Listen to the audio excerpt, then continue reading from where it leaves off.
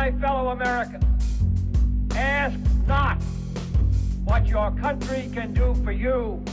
Ask what you can do for your country. In the councils of government, we must guard against the acquisition of unwarranted influence, whether sought or unsought, by the military-industrial complex. That we can, and so help us God, we will make America great again.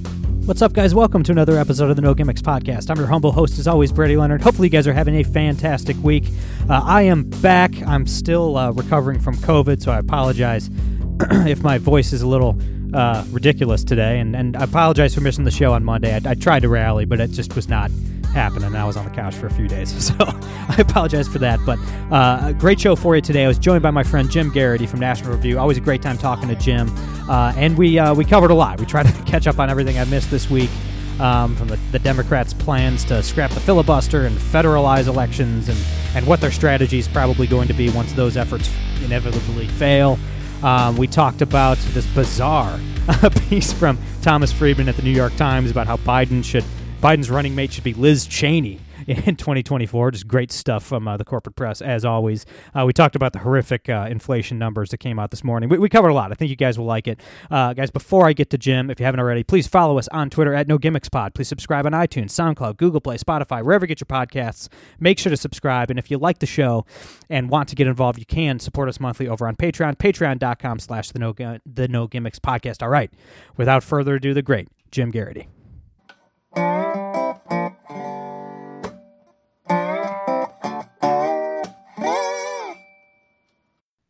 All right, guys, we're here with my friend Jim Geraghty. Jim, how have you been, man? I'm doing pretty good, Brady. You sound like you're on the mend. Are you doing well, too? I am. I finally got some sleep last night. Feeling a little bit. I'm feeling like $1 million, but, after inflation and, let's say, California's taxes. So, I don't know. I'm feeling like 400 grand. How about that? There you go. Yeah. And, with inflation, it's not as much. So that's nobody's feeling like $1 million anymore. Exactly. So, yeah, I am just getting over COVID. I missed the podcast on Monday, and because I only do 2 shows a week, there's a ton to talk about. I've missed a lot.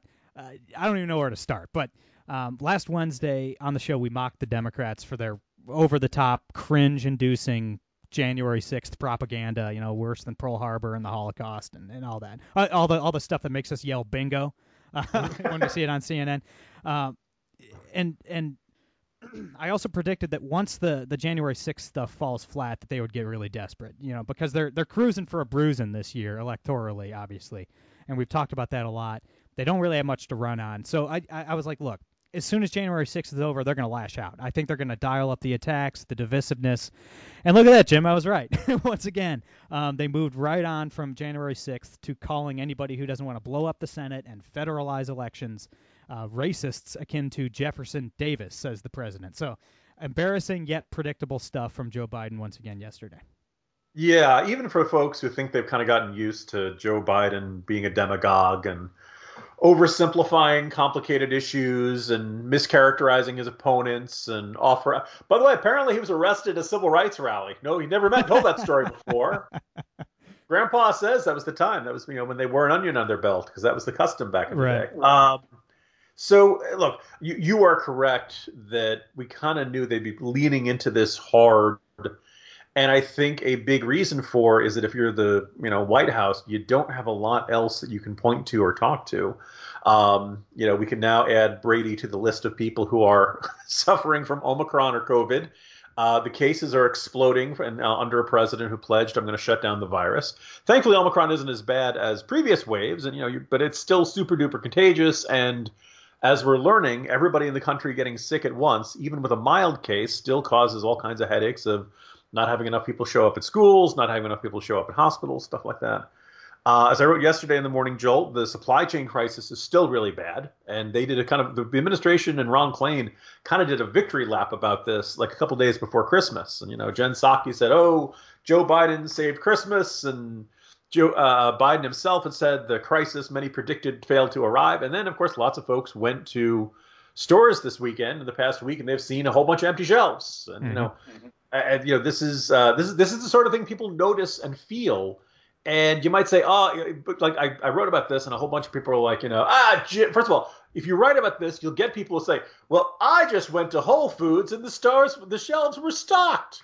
So clearly this is a lie. Republicans are making up the answer is, talking about the supply chain crisis is not saying that every shelf in every store in every part of the country is empty. What we're saying is that I did look into this because you can find a ton of coverage, ironically, on local TV affiliates, where it's all kinds of different stuff on different days. And a lot of times the stores will say, we don't really know when we're getting our next one. Generally at supermarkets, within a couple of days, if there's no chicken, there'll be a chicken in a couple of days. Apparently cat food has become really tough to find. Unsurprisingly, with everybody getting COVID, cold and flu medicine, the usual over-the-counter stuff, really tough to find.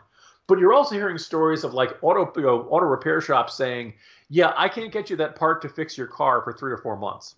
Oh, yeah. Now, if your car's broken, that's going to screw up your life for a long while, right? Yeah, catalytic converters for some models are going back, 6-8 months in back order. So, yeah. Home builders are saying, well, we built the house, but we can't get you a garage door. Or we can't put on gutters for a couple of months. Like, those are kind of a big deal, right? Until you don't have something like this, it's a really, frustrating matter. Yeah. So the supply chain issues are still bad. We just had inflation numbers out today, up 7%, really bad, worse since 1982, right? So all of these issues, there's nothing good. And if you want to say, let's look abroad, we're really hoping Russia doesn't invade Ukraine. Afghanistan is the greatest humanitarian crisis in modern history.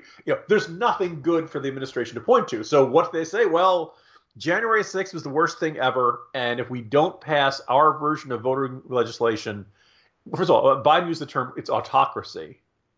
And like the president of the United States saying that voter ID in Georgia is akin to, like, autocracy is like what Vladimir Putin is doing. Yes. Autocracy is what Xi Jinping is doing over in China, or Kim Jong-un over in North Korea, right? You can oppose the voter ID laws in Georgia. You can say you think the voting reforms they enacted were bad. Fine, we can have that debate. But it's not friggin' autocracy, right? And, the moment you say, it was ironically, I've usually when I refer to the Bulwark, I will make some, snide comment about conserving conservatism or something like that. But apparently they had like this really devastating opening lines to a piece today where they said, in January 2021, the president of the United States said, unhinged statements about elections and said that you couldn't trust the results. In January 2022, the president of the United States made unhinged statements about elections and said you couldn't trust the results. And like for a publication that has been completely centered on the idea that Trump is this unique threat to democracy, to come out and say, Biden's kind of doing the same thing. Like that must have hurt them to write that. But that's where we are, Brady. That's what you've been missing while you've been on the couch trying to get to sleep because of COVID. Oh man, I'm so sorry to miss all that. Yeah, all that fun stuff. I'm going back to the couch. Yeah. I mean, it's funny, that the Democrats, you knew they were going to pivot to something like this, but they've always, it's bizarre because they've always wanted majoritarian rule. I mean, they've always believed that 50+1 should be able to make 49.9 do whatever they want. But they're advocating for minority rule now. I mean, with ending the filibuster, Biden did this speech about federalize the elections, eliminate the filibuster to do it. They're advocating for minority rule. There's only, I don't know, maybe 45 or 46 votes in the Senate to get rid of the filibuster. It's not just Manchin and Sinema. I mean, John Tester isn't a fan. Mark Kelly down in Arizona, he's looking at re-election this year. He's probably a no vote on that. And it's never, this, Jim, because you've covered this for a long time. It's never just the vocal detractors. The vocal detractors in safe seats give cover, and on both sides, they give cover to the people that maybe don't have the stomach to go on TV and talk about it. On the right, too. It's like a guy like Mike Lee or Rand Paul. They'll give cover to some of the more squishy Republicans with their no votes sometimes. And a lot of people take a deep breath after Rand Paul vote no. It's like, oh, okay, good, I have cover. And that's just how politics works. But they went from Republicans are a threat to democracy to end democracy really quick. They want to, basically get rid of the U.S. Senate. And they're advocating for their position, correct me if I'm wrong, is that if a Democrat is in the White House, they should just get whatever they want. That's not majoritarianism even. That's just like Soviet-style dictatorship. That's essentially it's a communist. Angry toddler politics. Exactly. I want it there. And what's if you want to it's like to succinctly describe the crisis of our era, it is that an enormous number of people who are active in our politics, in elected office, in the media, in activist groups, and a whole bunch of ordinary citizens just kind of operate on this mentality of, well, if I want this particular policy to be enacted, then it should be enacted, and I'm not going to care about how. And that's actually much more toxic than it appears. There was a point when, I guess like 2017, 2018, Republicans control all three branches of government, but once again, it's a small majority in the Senate, and 40 Democrats could get together and say, yeah, we don't like that. We're going to filibuster it, so you can't bring this to the Senate floor for a vote, and you can't do it. And I was as annoyed as this as a whole bunch of other conservatives. And I did remember having conversations with other folks at NR, and I remember interviewing Ted Cruz about this, just kind of saying, they got rid of the filibuster for the judicial nominations. Later on, Republicans got rid of the filibuster for Supreme Court nominations. Is it time to say, okay, that's it? We're going to get rid of it for all legislation. And I recognize, we all could see the writing on the wall in 2018. Democrats had a good chance of winning back the House, and there was a chance they were going to win back the Senate. Mm-hmm. Would eventually you'd pay a price. The question is, and the other side would be able to pass things with 51 votes. The question is, were you willing to make that trade? I remember Ted Cruz was saying back in, sometime, I'm going to say the NRA convention, like 2018, he's like, look, you don't have, right now the Republican Senate caucus is split 50-50. About half of them say, yeah, let's get rid of the filibuster and get some stuff really done. And about half of them are like, no, we're going to want this when we're in the minority. Let's keep it around. So there was never more than, 25 or so, maybe 26, 27. There was not more than 30 Republican votes to get rid of the filibuster during the Trump years. Flip back to this, fast forward to the Biden years. And Biden, not only did he give this, impassioned speech about the importance of the filibuster back in 2005, earlier this year, he said, if you eliminate it, nothing's going to get done in the Senate. Yeah. Sometime between then and now, he said, oh, never mind. Emily Litella, I reject everything I've ever said on this. We should get rid of the filibuster. As you alluded to, we have, the likes of Bernie Sanders saying 2 people should not be able to stop the will of 48. Does he, almost literally revealing that in his mind, like Republican senators don't count. They don't exist. He doesn't see them. They do not matter for this. This is entirely a matter of what do Democrats want. And Joe Manchin has indicated as many ways as conceivably possible, no, I don't want to get rid of the filibuster. Chuck Schumer says he's got 48 votes and that Sinema and Manchin are the only 2 holdouts. There have been some comments from the likes of Mark Kelly in Arizona and John Tester out in Montana. They did not sound like big enthusiastic fans of getting rid of the filibuster. And I know it's only a carve out, only for voting rights legislation, but it's going to be like judicial nominations. Once you get rid of the filibuster for one bit of legislation, the other guy's going to say, hey, I really want to pass this, so let's get rid of the filibuster there. So, and then you would have 2 chambers where you need just a bare majority. And what's really weird is if the Democrats were close to 60 votes, they had 57, 58 or something, and they were frustrated that they had 57, 58 votes all the time and they just couldn't get that extra 60 votes. Okay, because you're probably not going to lose the Senate when you got a majority like that. They have a 50-50 Senate, and next year's going to look terrible. Yeah. Like they're basically saying we should get rid of the filibuster right before we end up in the minority for God knows how long. Yeah, it's so bizarre. It's almost like it's almost like the press, like corporate media is dictating the direction of the Democratic Party right now. Like you said, Joe Biden himself is I know Amy Klobuchar was on record saying that she would never get rid of the filibuster, all that. It's almost like it's what the media wants. It's what like the Twitter leftists want, and they're kind of steering the White House right now. It's fascinating. You think we on the right we always assume that the press, mainstream media is kind of just the propaganda wing of the Democratic Party. It's almost like the press. It's almost backwards. Like the media is dictating the direction of where the White House is going. But this is my prediction for what's going to happen next, because they're not going to be able to get rid of the filibuster right now. At least it looks like they're not going to be able to, and so they're not going to be able to pass this bill that federalizes all elections and all of this, and they're not passing Build Back Better anytime soon. Even Manchin, I believe last week, withdrew his compromise proposal, which I think was like $2 trillion, $2.5 trillion, something like that. And he even took that off the table. So they might not get anything passed at all this year. Besides the usual spending, the continuing resolutions, all that. I don't know if there's going to be a major piece of legislation passed this year at all. Obviously, the 50-50 split, plus the fact that it's an election year, puts them in a bind.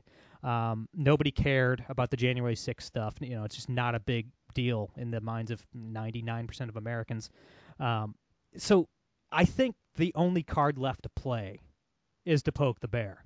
And there is a giant orange bear hibernating in a very expensive cave somewhere down in South Florida. And I think that's the only thing the Democrats have left. I think they're going to try to bait Trump into getting involved in the midterms and bait him into saying or doing something crazy. And I think that's kind of going to be their last Hail Mary. You can't just get on TV and call Republicans Jefferson Davis. You can't just say January 6th over and over and over and pretend that people are going to care. I think their last card is Donald Trump, and they're going to try to bait the former president into doing something wild and hope that helps their chances. Brady, that seems like a very plausible prediction there. And so in short, the Democratic position is that Donald Trump represents a unique threat to American democracy and must be stopped at all costs. Also, they want him to take a more active role in American politics in the year 2022. Yes. Yeah. Look, a lot of this stems from our Constitution set up the legislative branch and the executive branch and the separation of powers and checks and balances, making it very tough to enact a sweeping change unless you've built a big, broad coalition and you have a broad consensus. Welcome to American politics. And in the heart of it, many people in America, but particularly progressives, think this is unfair. It's hard. Why do we have to change the Constitution to get rid of the Second Amendment? Why can't we just ban guns? We'll just call it common sense gun legislation, and that makes it common sense. You have to pardon my whiny voice. I've been dealing with a teenager.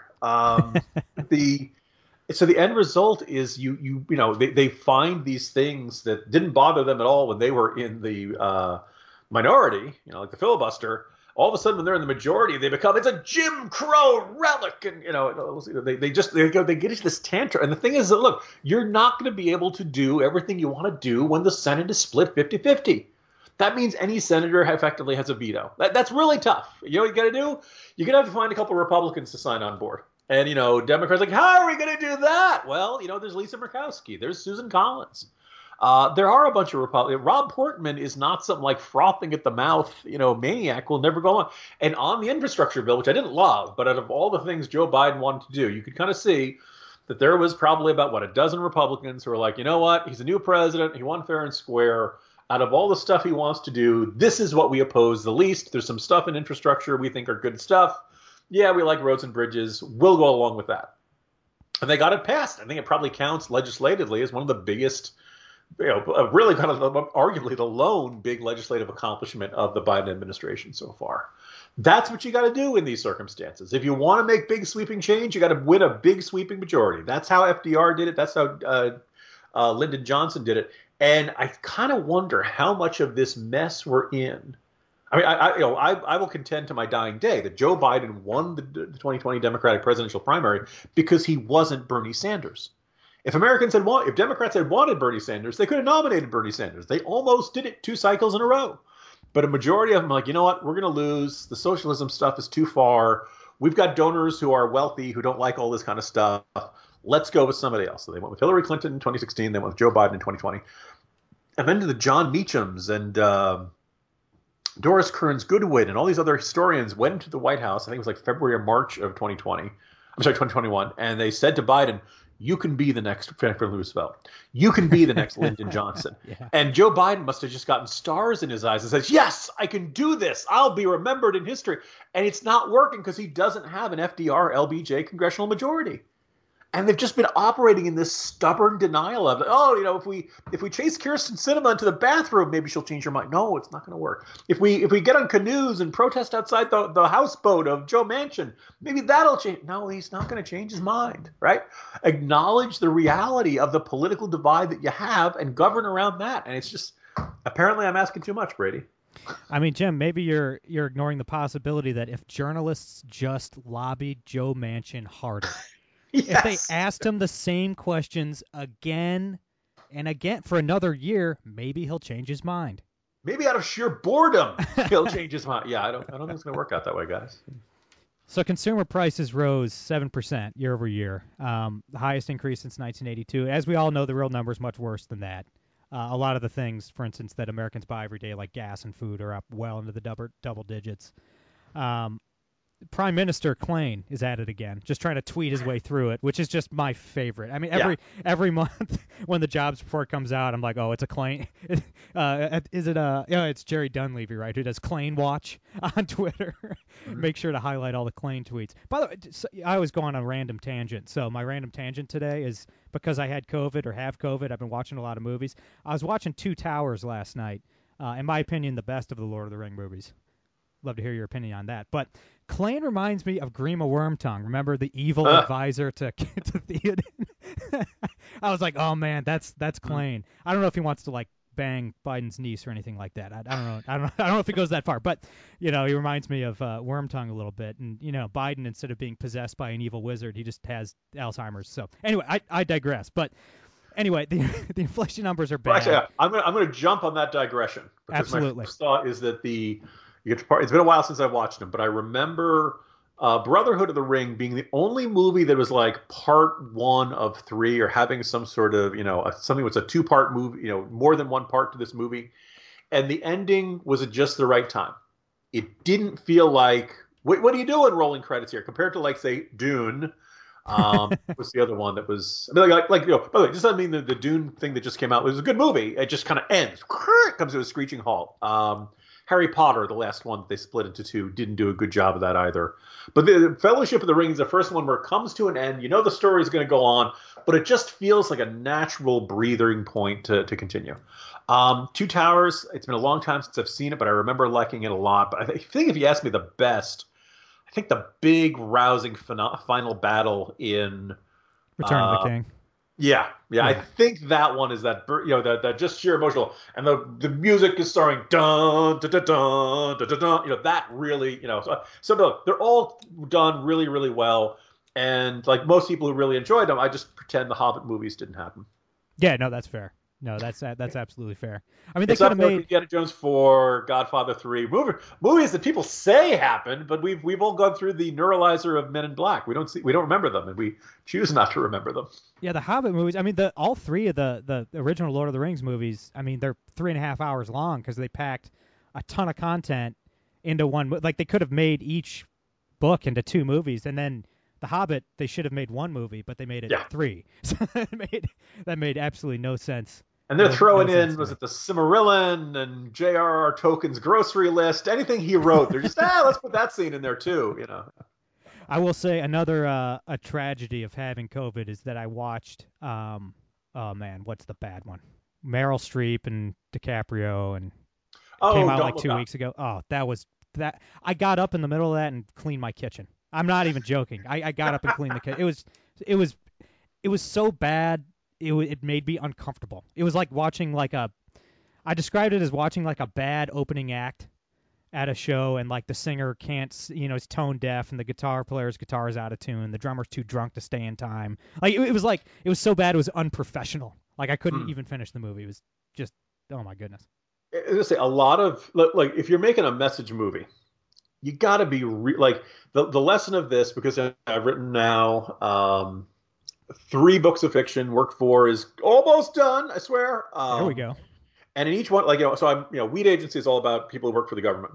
And I decided early on that one, the villain of the piece, the guy who kind of represents the federal bureaucracy in the flesh, I was going to make him the most charming and likable villain possible. That's the first thing, right? So I had to get into his mindset. And then, like, most of the other characters are federal government workers, and I could have made him stupid. I could have made him, jerky or obnoxious. I mean, I was trying to illustrate the problems of federal bureaucracy as vividly as possible. But I picked 3 of my characters are 3 young women who go into the government with the best of intentions and idealism and who want to make a difference in the world. And you like these characters, and a bunch of people who are like, for a book that's supposed to be trashing the federal bureaucracy, you really treat people who work for the federal government as human beings, and you actually seem to like them. Like, yeah, that was very much the point. Like, I could, and I feel like if you're gonna write something that's got you really got to bend over backwards, because otherwise it turns into like really boring agitprop. That's not only like not a fair argument, it's just not interesting. I'm trying, and yeah, and this I didn't watch Don't Look Up. I'm not all that interested in it. I don't really like, heavy-handed message movies in general, but the idea of making one that's, also kind of like Americans are so stupid they would ignore a comet coming to Earth. Like, we've been through enough. Do I need a Hollywood movie saying, boy, aren't people stupid? Like Idiocracy is a like scarily prescient movie, but I still didn't necessarily enjoy it, and I kind of feel like a whole film that's kind of like sneering at like the rest of America from Hollywood is just not what anybody needs to see. Yeah, I mean, the end of the movie is all the communist governments were doing the right thing, trying to stop the comet, and America destroyed the Earth because of their capitalism. So that's... I read a movie. No, I read a book, something before or something. It was just about us like there are 4 plane crashes on the same day, all around the same time. Each one has 3 of them have a child that survives. And it's kind of this weird miracle that sets off all kinds of like people trying to understand this religious significance of it. And in the end of it, America gets taken over by this like crazy extreme Christianist movement and all that stuff. And Iran is the rational scientific one. And I'm just kind of like, okay, just call your book I Hate Americans and get over with, right? So yeah. And also, I mean, we've seen from the documentary Armageddon what would happen in real life. I mean, obviously capitalism would have sent Bruce Willis to go blow up the. If hostile aliens land tomorrow, nobody's going to say, "What does the president of the European Union think?" Man, Don't Look Up didn't even. I mean, they didn't even have Aerosmith write a song about it. So I mean, I don't know. What good is that movie for? So Jim, I know we're running out of time. But I want to just tee this one off for you and back away. But we do have to discuss this because it's just perfect. Thomas Friedman at the New York Times today, Jim. I mean, he has this column suggesting that Biden should pick Liz Cheney as his running mate in 2024. So I'd love to hear your thoughts on this one. Yeah, so I could write about Thomas Friedman's column. I could write a response column to Thomas Friedman's column twice a week if they'd. I probably would get boring. There are only so many times you can say, "What the hell is wrong with him? He's unbelievably out of touch," et cetera, et cetera. But because every one of them is like, I was hiking Mount Kilimanjaro with the CEO of a tech company, and we decided that the world is both flat and curved and lumpy in certain places. So let me tell you what that means. But today, first of all, he has this idea about democracy is a threat, and you and I might not necessarily agree entirely on a whole bunch of Trump stuff. I'm not, the idea of Trump 2024 does not excite me. I think if he, particularly if he runs in 2024 on a, wasn't it terrible what happened to me in 2020? Wasn't it so clear that I won? I think he'll probably lose. He'll probably lose pretty badly. I think. I agree. But I don't see him as American Hitler or anything like that. And I also feel like the more you build him up, the worse he gets. But Thomas Friedman floats the idea of, no, what we need is a unity ticket. And he looks at Israel. And Israel's a parliamentary system. You end up having unity governments because you have this multi-party system. And I don't think there's really a workable parallel to our system and our system of government. But so he floats what if we had Biden, Liz Cheney? Or what if we had Kamala Harris as the presidential candidate of the Democrats and Mitt Romney as the nominee, the vice presidential nominee of the Democrats? And I looked at that and I kind of chuckled and I said, okay, Tom, let's play this out. Let's see how this shakes out. So let's assume you save democracy, and it's a podcast. You can't hear that. See, I'm making air quotes as I say that. And you end up with Biden and Liz Cheney as the vice president. Now, Joe Biden's going to be 83 years old when he takes the oath of office in 2024 if he wins re-election. So God forbid, I don't want it to happen. But look, you just look at the actuarial tables. It's likely that there's a good chance an 83-year-old man is going to keel over. Oh, by the way, we've still got this virus going around that's not good for old people, right? God forbid Joe Biden keels away and you end up with President Liz Cheney, the first woman president, being a Republican, I note. How would all the Democrats feel? I'd be thrilled. I don't expect lots of Democrats to feel that way. There's a serious chance I would injure myself laughing if that came to pass, but that's not really that good. Or, the other scenario of, President Kamala Harris and Vice President Mitt Romney. Would Romney give the response to the State of the Union? Everything President Harris just said is factually incorrect, and I cannot disagree any stronger or with any more passion or any more. In fact, I'm sorry I lost my composure there. I'm just in a rage. I am beside myself and spitting mad. However, I will not use a contraction. That's how Mitt Romney would handle it. So there's only so many people who get to write a column for the New York Times. And somehow Tom Friedman is the guy. At no point did Tom Friedman's editors say, "Hey, Tom, I think it's kind of a dumb idea. Go back to the drawing board." It's so funny, man. Anytime, as a libertarian, I would definitely, the chances are high that I would hurt myself if that happened, but not from laughing, from crying. But yeah.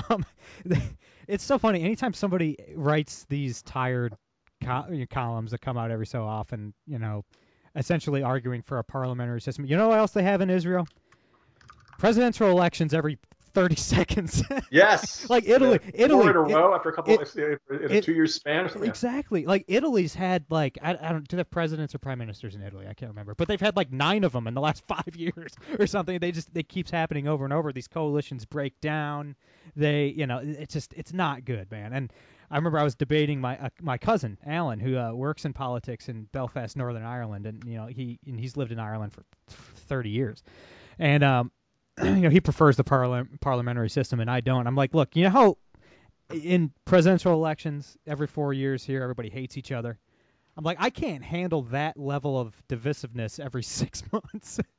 We can't handle it. Dude, the country has almost come apart at the seams the last couple presidential cycles. And, imagine having to do that once a year.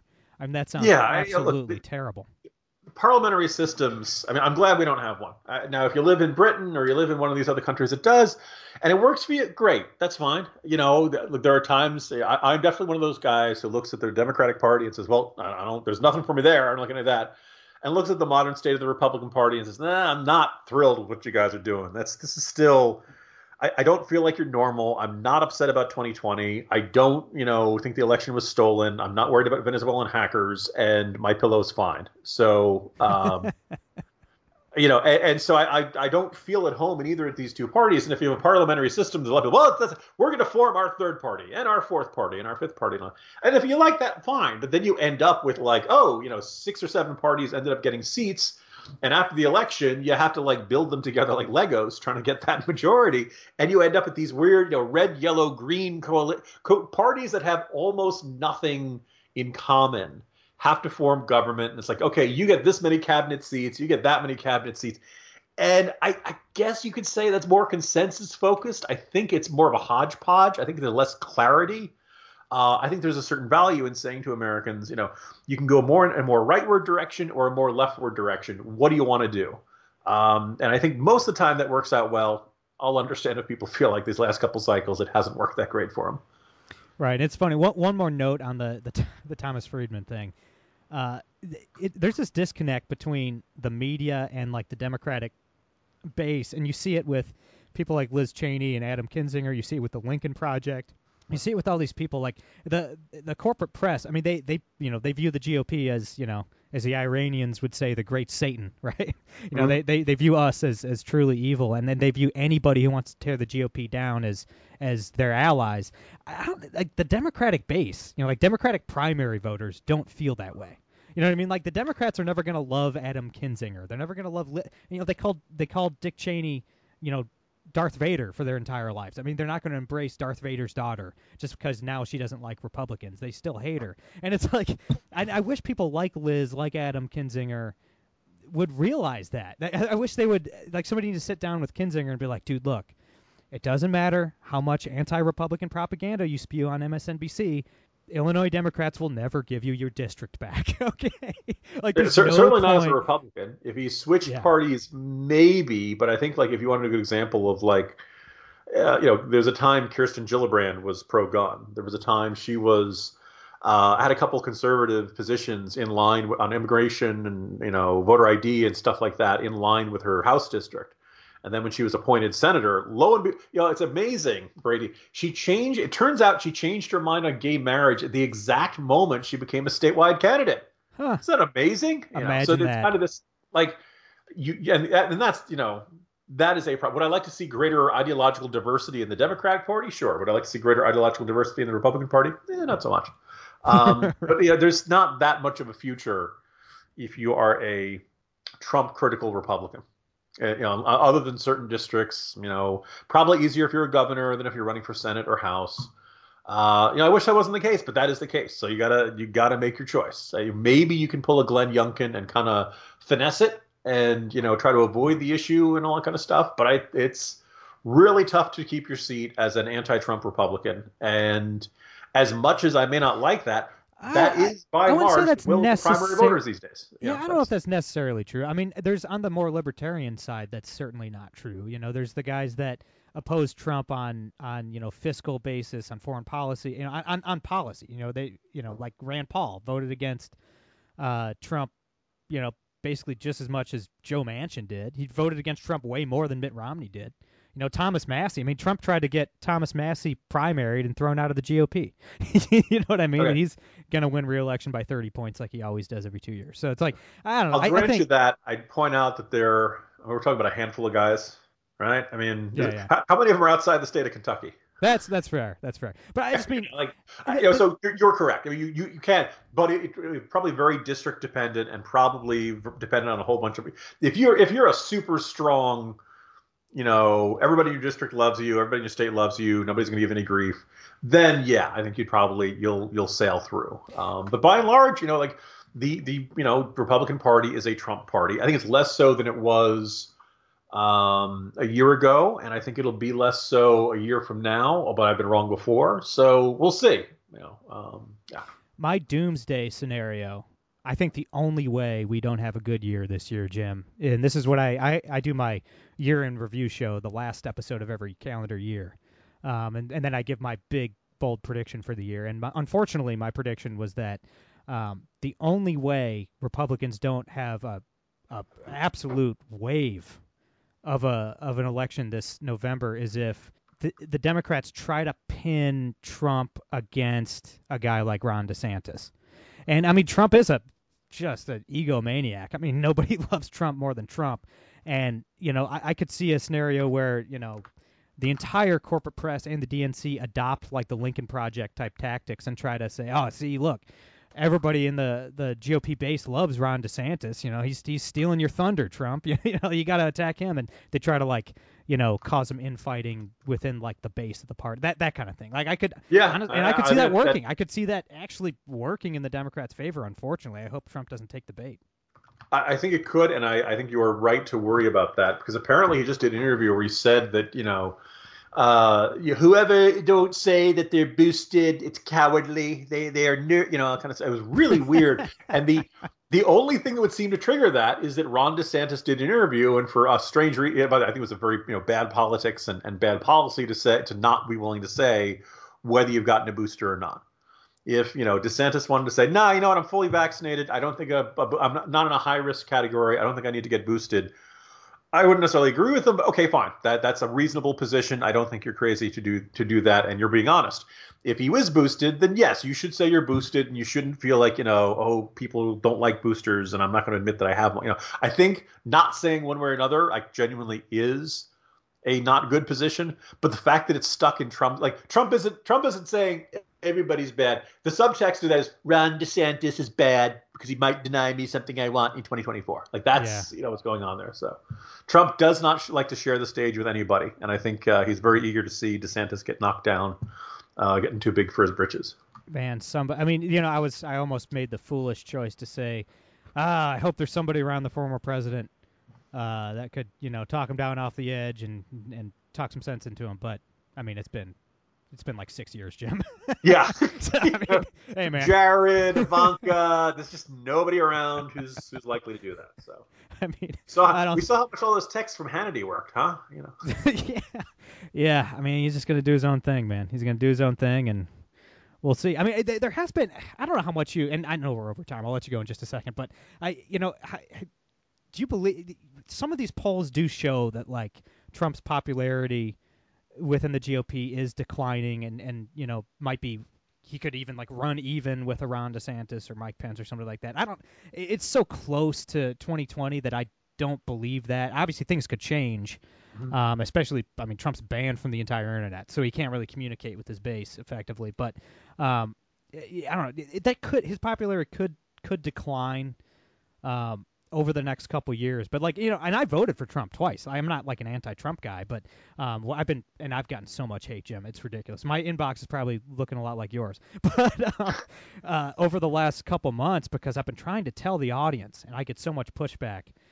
And one example I gave was because I don't know if you've come around on Fauci yet, but I still believe he is one of the most dangerous sociopaths ever in American public life. I think he's a wicked human being. He should probably be in prison for perjuring himself before Congress. But Trump gave an interview. I think it was with Fox News. I can't remember with who, but he was talking about how he didn't, the woman, I forget who it was, but the woman asked him, why didn't you fire Anthony Fauci? You had like 9 months to fire the guy. It was clear that Fauci was just trying to defeat you. He was just trying to get Joe Biden elected. That was his role, and he played it well. Why didn't you fire the guy?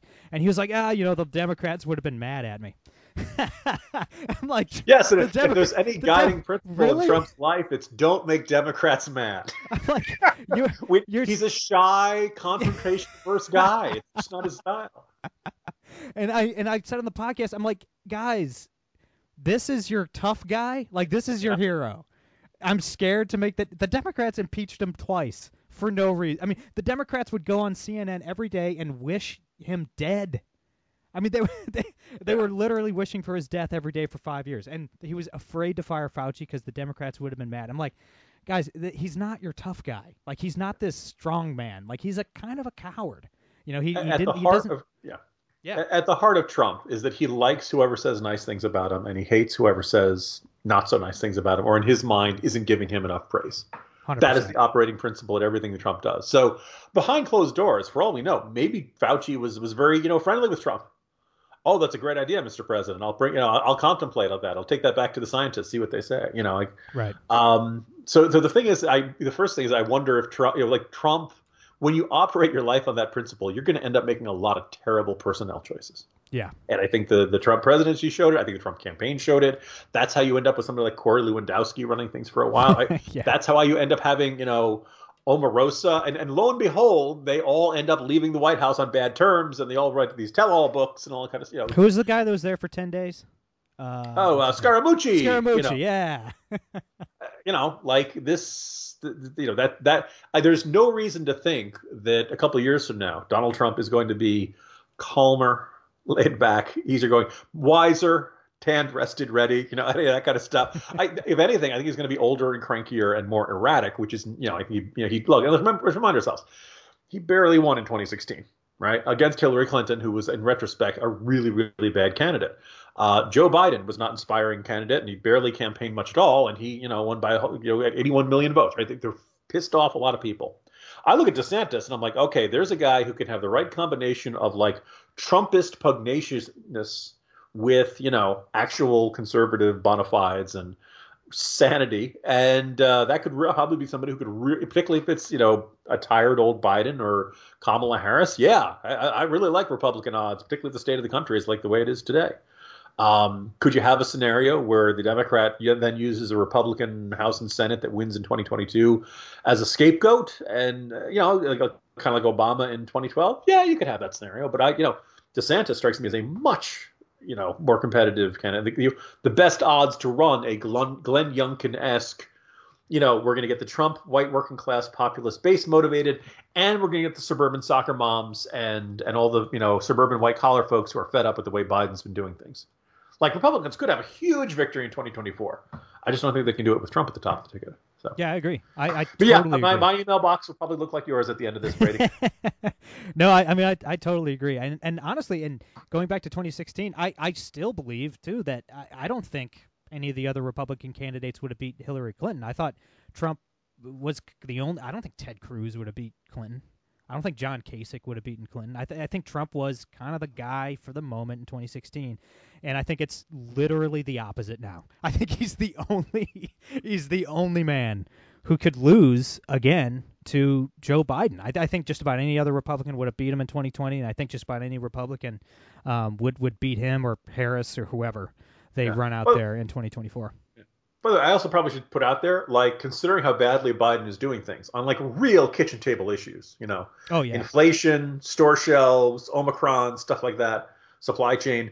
I really, as much as I'm, people think I'm pooping on Trump on this whole podcast, you do the rematch today, I don't know if Trump loses. I think people, I think people voted for Biden because they thought he was going to end the pandemic and he was going to be this force for stability and he was going to be the adult in the room. And things would go back to normal, and he hasn't done any of those things. Yeah, the entire country's the entire country's flat broke, sitting at home sick from COVID. So I don't, and like you said, if Republicans do have a wave year this year in the midterms, they'll try to scapegoat the minority Congress as obstructionist and all that. But I mean, with the economic stuff, that's just a tough sell. I mean, once Ukraine transitions back to the Ukraine, it's going to be tough to blame that on Mitch McConnell. It's just not. I mean, God forbid. Hopefully that doesn't happen. Somebody will try. But yeah. Yeah, you'll try. Yeah. I don't know. You're not blaming Kevin McCarthy for that one. It's just not going to fly. But Jim, once again, as always, we do this every few months. I keep you way over time every single time, and I appreciate you for that. Where can everybody read your column, check out your podcast, buy your book, follow you online, all that good stuff? Sure. First of all, Brady, like when we talk, the time flies, so don't worry about it too much. I write for National Review. I write the Morning Jolt newsletter every weekday. I'm also contributing to The Corner. On Twitter, I'm at Jim Geraghty. For the first time this week, I wrote for the Daily Mail, the most read newspaper in the UK, kind of, talking about how the Omicron wave is different and we can kind of calm down. It's still going to cause some problems, not going to lie, but, it's not March 2020 anymore, and we shouldn't act like it is. You can, in addition to this, I do a daily podcast with Greg Corombos of Radio America called The Three Martini Lunch. And you can find my books on Amazon and find remainder bins everywhere. Hopefully, telling the English to calm down is more effective than telling, say, like your wife to calm down. So hopefully you have a better reaction. Everybody follow Jim. He's great. That's all I got for today. I'm Brady Leonard. I'll be back on Monday. No gimmicks.